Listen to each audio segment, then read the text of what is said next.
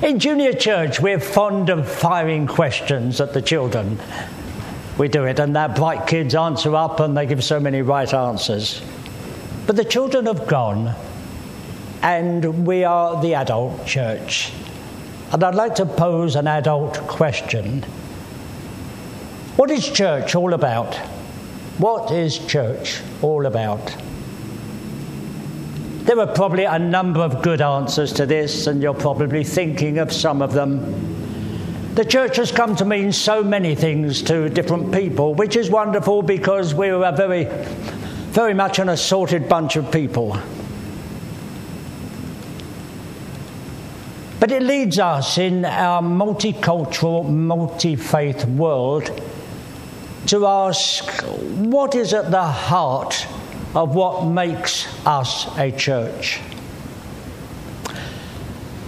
Now, when the Apostle Paul wrote that letter to the Colossians, I'd love to read it all this morning, but we don't have time. But Jane has read a small portion that I want to focus on this morning.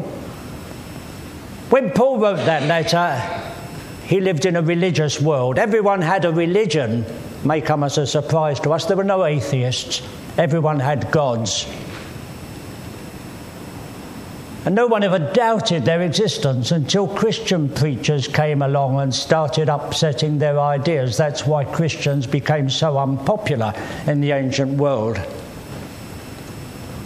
But at the Apostle Paul, when he writes this letter to the Colossian church, a church of comparatively new believers, certainly compared with all of us, most of them very new Christians, what upset the Apostle Paul so much was that he heard that at the church in Corinth, this pagan pick and mix idea of various gods and various philosophies and various beliefs, it was spreading into the church. It was infecting the church of Jesus Christ. So Paul did what he was good at.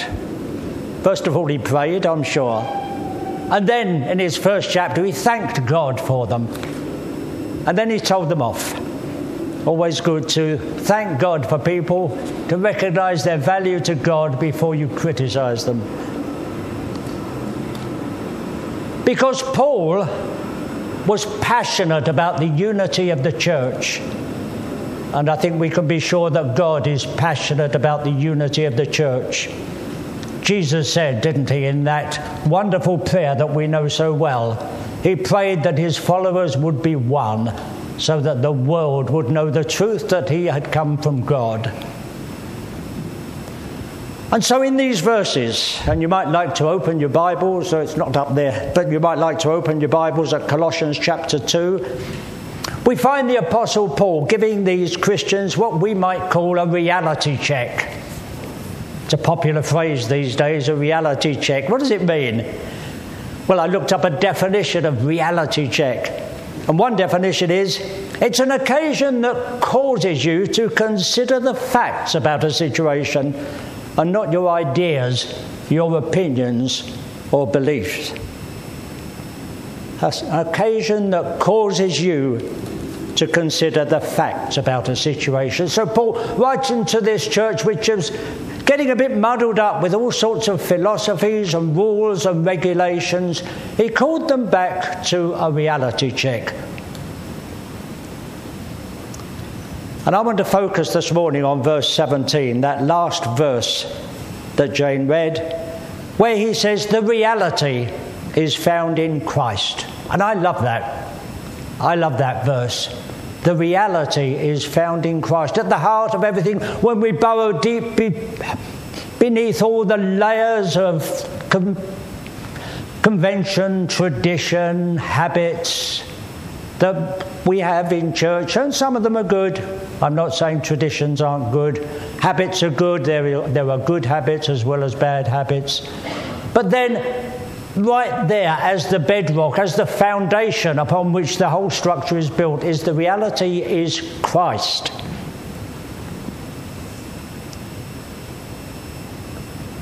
And Paul says that the things that creep into churches, and they still do today, don't they? Things that divide us, things that cause us to feel a bit estranged from some of our fellow church members. I'm not talking specifically about this church, I'm talking about churches everywhere. They're shadows, says Paul. They're not the substance, they're shadows. An illusion of what church is all about. The reality, he says, is found in Christ. And this is true whether these things that creep into churches be the sort of things that were dividing the church of Colossae, pagan philosophies, rules about what they were allowed to eat, disputes about Sundays, disputes about feast days, etc., etc. Or whether they might be things that divide us today. You know very well what they are, don't you? Hymns or songs, pews or chairs, healings, gifts of the Spirit, women in ministry, reverence or exuberance, and so on, so on. Some of them very important, and some of them you may have strong ideas about. But however strongly we may feel about some of these things and about our opinions, remember that reality check. The reality check is the solid facts of the situation. Okay, you may say, that's a great text, Mike, but what does it mean? What does it mean for me as I live my life during this week? So I want to give you 3 headings, like all good preachers do. I'm not very good at it myself, but this morning I've got 3 headings for you. What does the reality of Christ mean to us?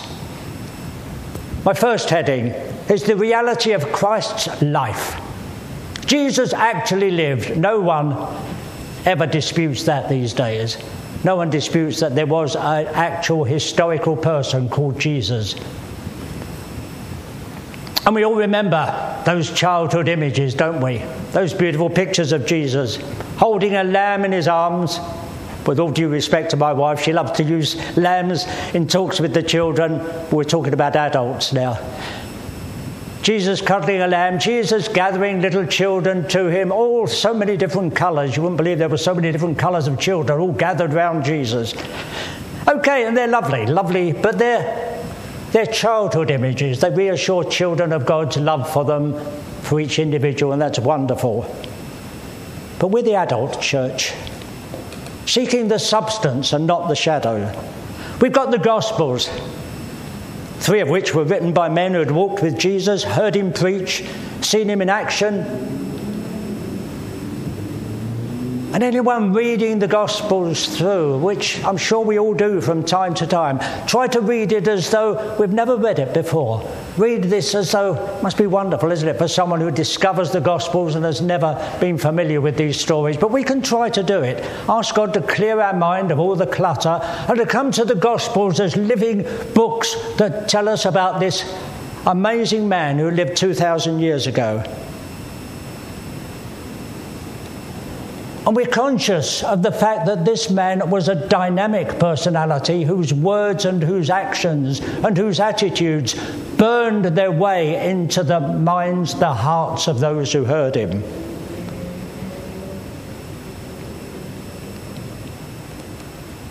And he was no gentle Jesus, meek and mild.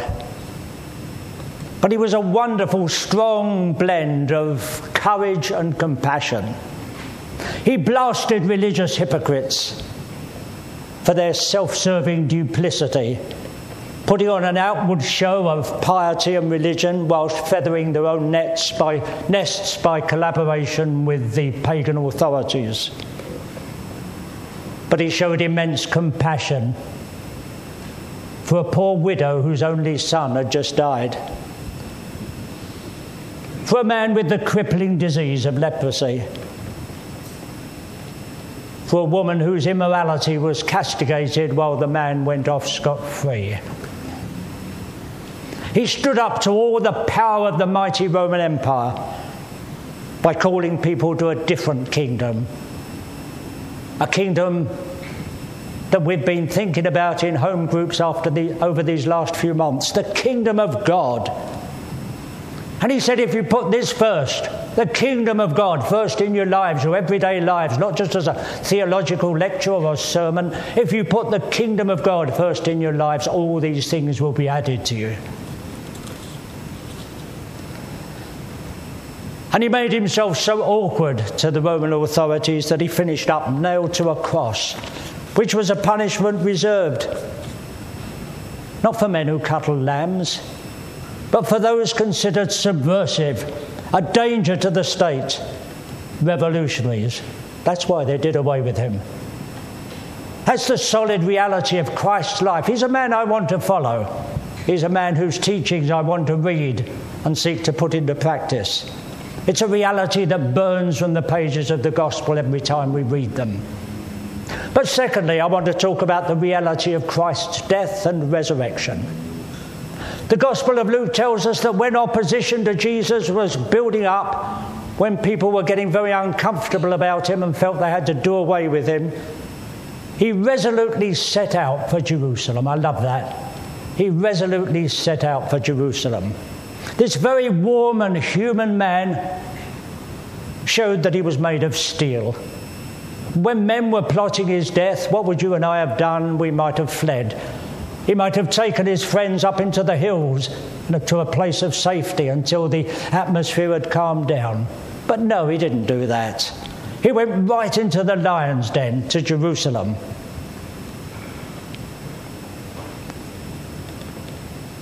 Where all the enemies, religious and political, were gathered. Why did he do that? Why didn't he lie low for a bit? Did he have a death wish? No, he didn't have a death wish. Everything I read about Jesus shows me a man who lived life to the full. He had abundant life and he wanted to share it with his followers. And yet he knew that his hatred of injustice and hypocrisy was taking him on a collision course with the powers that be, not only with the Jewish establishment but with the Roman authorities too. That passage we read in Colossians 2, verse 13 to 15, say this: when you were dead in your sins and in the uncircumcision of your sinful nature, God made you alive with Christ. He forgave all our sins, having cancelled the written code with its regulations which was against us and that stood opposed to us. He took it away, nailing it to the cross. And having disarmed the powers and authorities, he made a public spectacle of them, triumphing over them by the cross. You may wonder, who are these powers and authorities he's talking about? They weren't Jews. They weren't Romans. Right through the Bible, it is accepted there are the realities of spiritual forces opposed to God. And Jesus recognized those spiritual forces. He recognized the leader of the spiritual forces, Satan, and called him the prince of this world. And when Simon Peter, in that story we know so well, tried to persuade Jesus not to go to his death, Jesus memorably recognized this as coming from Satan, not from human thinking. I love C.S. Lewis's words, which many of you know so well. Deep wisdom from the dawn of time. It comes in The Lion, the Witch and the Wardrobe, that wonderful story that portrays the gospel more powerfully than any preacher can. Deep wisdom from the dawn of time. And Jesus, in his dying, didn't just die as a brave martyr. He died as someone taking on all the powers of evil, all the powers that enslave men and women around the world and enslave us if we're not careful. That downward pull within us that the Bible calls sin, that unpopular term these days, but sin is what it is disobedience against God. And he took on all those forces and they didn't beat him. He triumphed over them. Hallelujah for that. He gained the victory. Why? For our sakes. Not for his own sake. God was already victor over the dark forces of the unseen world. Jesus won that battle for our sake, so that we might know freedom from sin, freedom from all the attacks of Satan, and to be risen with Christ. Because my third point is, I want to remind us all this morning of the reality of our need of Christ. We've talked about the reality of Christ's life, the reality of Christ's death and resurrection, the third reality, is the reality of my need of Christ and of your need of Christ. Let's go back to where we came in, shall we? What is the church all about? And we never forget that these New Testament letters were addressed to churches. In writing to the Colossians, he was writing to a group of people who might have been exactly like us inside, dressed differently, different education, but still human beings the same as us. People battling with these dark forces that were trying to pull them down and seeking to live a Christian life, but somehow getting sidetracked into disputes about secondary issues. And he says, stop chasing shadows. Find the reality, because the reality is found in Christ. Christ the compassionate, who understands your sadness, who understands your situation, who knows all about your anxiety, about your illness, who knows all about your concerns, about your family, who knows about your guilt, about your unworthiness. And he's nailed all those dark forces of evil to his cross. This isn't theology, this is life. And Christ, the man who challenges the status quo and wants us all to get out of our religious ruts and to allow our lives to be filled with all the fullness of the risen Christ. Because the life, death and resurrection of Christ, the Son of God, are the realities that have burned their way into men and women over the history of this world. So many that I can only just select just a couple of examples. The lovely story of the Christian martyrs back there in the first century.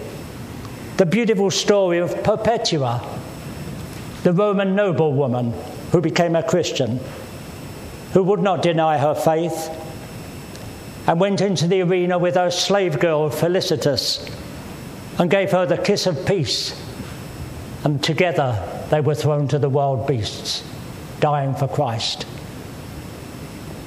Like William Wilberforce, who committed his life as a young man to the solid reality of Jesus Christ in his life and dedicated his life to working for the abolition of the slave trade, because he knew that he could not equate that with what he'd come to know of Jesus Christ. Like Martin Luther King, who saw that the reality of Christ did not allow men to despise others just because of the colour of their skin, and he paid the price for taking on the enemies of justice. And just this week, to bring our testimonies up to date, just this week I read the testimony of a 21-year-old Syrian, Yaqub.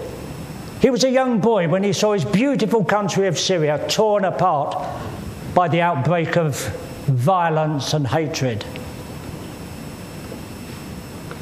In his own words, he says, religion went into politics, which started the conflict, and it ruined everything. And what turned him violently against all religion was a dreadful thing. At the age of 14, he saw a shell fall onto a school bus, and he watched as a whole class of primary school children burned to death. This turned him against all religion, made him decide he would have nothing to do with any God or any religion. But through the love of Christian relatives and through the patience and perseverance of a Christian evangelist, Yaqub has now come to discover the solid reality of Jesus Christ, not of religion, but of a relationship with Jesus Christ that has caused him to go to Bible college in Lebanon and to prepare to go back to his shattered country of Syria and to seek to share the good news. Because the reality of Jesus Christ needs to be more and more the foundation of my life and of yours. I know some of you are like Timothy, whom we read about, brought up to know and love the Lord Jesus Christ, which is wonderful. Others of us have the blessing of having had a dramatic conversion, and we can put a date to it. Others of us here perhaps have never come to discover this reality. You've never got beneath the superficial truth of the church, which is truth, that the church is a group of people who are seeking to love one another, to build one another up, which is wonderful. But we can't do it in our own strength. The solid reality is Christ. And each one of us needs to discover that for him or herself, to build our lives upon that solid reality. It's very simple. We've got a biblical example. Jesus said to those fishermen by the shore of Lake Galilee, "Follow me." And they did. You may hear God's voice this morning. You may hear the voice of Jesus saying to you, "Follow me." What do we do about it? We don't debate it. We don't analyse it. We say, "Yes, Lord, I'll follow you."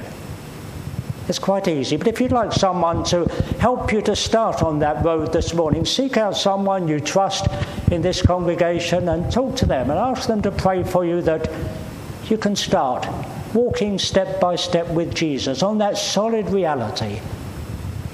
It's a wonderful experience. I believe God is calling each of us to just take a moment's reflection and to invite Jesus Christ once more to be that rock on which we stand, that solid reality on which we build our lives.